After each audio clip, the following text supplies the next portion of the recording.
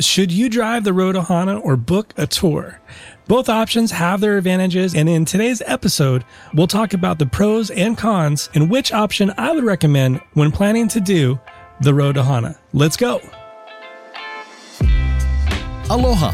Welcome to Hawaii's Best. Here, you'll learn what to know before traveling as we discover Hawaiian culture, local businesses, and the experiences that make Hawaii one of the most incredible places in the world. And now, your host, Brian Murphy. Aloha and welcome to Hawaii's Best, the podcast all about highlighting Hawaii's culture and helping you travel responsibly to the Aloha State.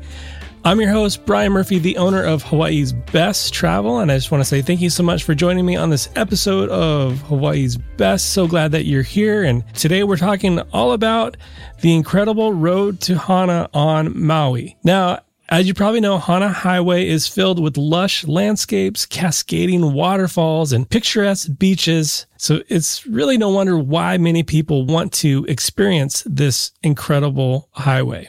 Now, chances are if you've visited Maui or planning a visit to the Valley Isle, driving the road to Hana is more than likely on your to-do list. But the big question is, should you drive yourself or opt for a guided certified tour? The thing about Road to Hana is that it's famous for its narrow, twisty path, and that can be pretty daunting for drivers who aren't familiar with the highway or who haven't driven the highway before. And with over 600 curves and 59 one-lane bridges, yes, 59 one-lane bridges, it's no wonder why this 64.4-mile journey can feel overwhelming. And for some travelers, the drive can be so stressful and tiring that it takes away from the overall experience. So that's some of the things that we're going to be looking at is, should you even drive the road yourself or should you get a tour? Maybe you shouldn't do Road to Hana. Maybe that shouldn't be part of what you do when you visit Maui. It's your choice, but I kind of want to present a few different options and lead you with best recommendations of what I would do. But ultimately, it's your vacation. It's your call. But one of the first things, though, to weigh in when considering whether to book a tour or drive it yourself is the local impact of increased visitors on Hana Highway. Road to Hana's growing popularity has led to concerns about its effect on the environment and local communities. A lot of this made the news thinking about summer of 2021 when things were opening up and travel to Hawaii was almost back, if not more so, than pre-pandemic levels. And this put a lot of strain on local communities. And this has led to challenges due to the massive influx of tourists, which strains the delicate ecosystem and obviously contributes to overcrowding at many of the popular spots along the highway. On a previous episode of the podcast, we had Edwin Ikolu Lindsay of Maui Culture Lands. He's over on West Maui, and the topic of the episode was about how to volunteer while on vacation on Maui, and it's well worth a listen just for that. So I'll link that in the episode description, or you can go to hawaiisbesttravel.com/episode 70. In our conversation, the topic of East Maui, the Road to Hana, was naturally brought up due to a lot of the tension at the time in East Maui. And I want to play a little bit of the snippet from our conversation with Ikolu Lindsay. Having gone out to East Maui several times, I worked with some of the guys out there working on some conservation action plans, try to restore the ecology, and the marine life, and the terrestrial side as well. Because it's you got to take care of that whole Ahupua'a system. But having gone out there a few times over the last couple of months, there's just too many people on those roads. And working with like 6 different communities in East Maui, the number one thing that comes to the head all the time is people not knowing how to drive that road to East Maui. Everybody wants to take a look at the waterfalls, but you got cars parked on both sides of the roads. Big trucks can't get through. Locals are frustrated. They need to get to work. They need to get home. can't get past. You have emergency vehicles stuck because they can't get through. So the counties put up some new parking signs and have some enforcement, but it's real difficult to enforce these things out on East Maui because they only have a police force of X amount. Sure. And you can't be there all the time, right? So I would like to ask anybody headed to East Maui to just be very aware of their surroundings. Let the local cars pass by, pull over as soon as possible if they can, let them pass by. Don't block the roads. And also the one thing that pops up on East Maui is people are swimming a lot in these streams, right? And what do you do before you go swimming? You put sunscreen on. Okay, now Maui has, we have some new laws in place where you need to use reef-friendly sunscreen. But when you're putting on sunscreen and jumping into the streams, that water's going somewhere. Mm-hmm. So if you're around the Kenai area, that water is irrigating the taro that they have. So these guys in Kenai, they're seeing oil slicks come down and watering their taro. What does that do to the food? It makes it taste funny. Sure. Right. So, even when you go out in the sun, cover up a little bit. Right. So like even reef safe or non-reef safe, doesn't regardless of whatever you're putting on your body, is slicking off and getting into the taro fields. Yeah. And again, to listen to the full conversation, you can go to hawaiisbesttravel.com/episode 70. That's episode 70. So by being aware of this issue, we can all help to minimize our footprint and show respect for the residents who call this amazing place home. I can't imagine just calling Hana home. And when you're driving the road, it's kind of incredible to think that, but it is a lot of people's homes. It's a unique way of life, obviously, over on East Maui. And it's not all about just the breathtaking views, but it's also about taking care of the land and its people for generations to come. And I could probably assume that you agree with that because you're listening to the podcast and you've probably have maybe followed some of what we've been doing. And we're all about responsible travel to Hawaii and thinking about, if you have kids or your kids, thinking about generations to come to be able to experience this incredible beauty on East Maui. And it's up to us to continue to be stewards of that and take care of that, even if we are a visitor to that place. So this increased amount of traffic congestion has led to obviously parking problems and concerns for the local community. This congestion makes daily life difficult for residents. So in response to that, there's been a push to install no parking signs in areas that are often packed with illegally parked cars. And you'll probably also notice as you're making your way on Hana Highway, you'll come across many handmade signs that are crucial to, specific areas such as no swimming or no trespassing signs. So this is essential to pay attention to and also to respect those signs as well.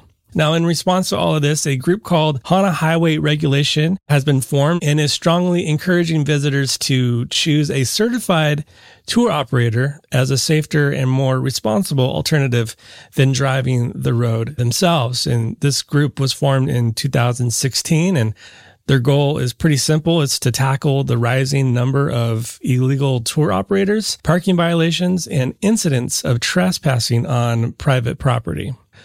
What's sad is even if you book a tour with someone who is a little bit off the grid or you pick up that guidebook, things change a lot. And for someone to know what is private property and what is not private property and what trailheads are closed and which are accessible, you kind of need that local voice, that local knowledge of someone who knows the road and who knows East Maui.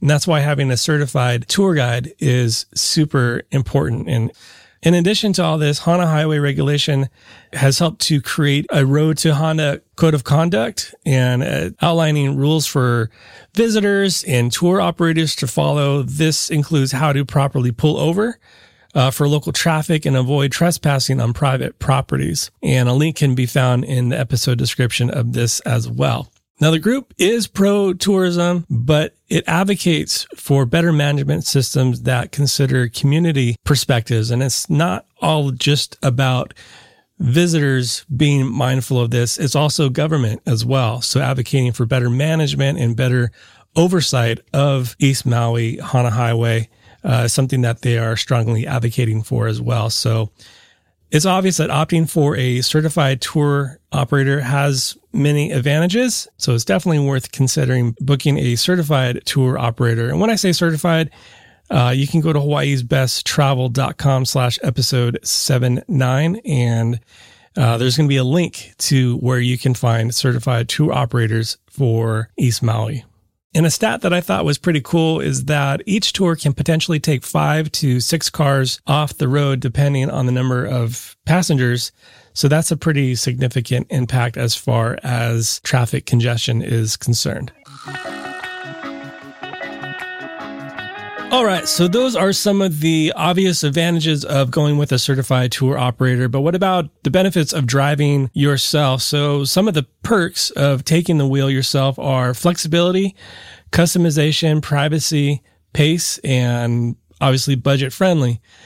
Now with flexibility, when you drive the road to Hana yourself, you have complete control over your schedule. You can stop at your own leisure, go to the restroom, take as much time as you want at each location, and even explore some of those off the beaten path spots that a tour might not cover. Obviously, you need to be aware of your surroundings. You need to be aware of, if you're stepping on private property, all those things need to come into consideration too. But also with customization, you can tailor your experience to suit your interests and preferences. Whether you're an avid hiker or not, a beach enthusiast, or someone who just wants to hang out and take in all the sights, you can focus on these sites that matter most to you.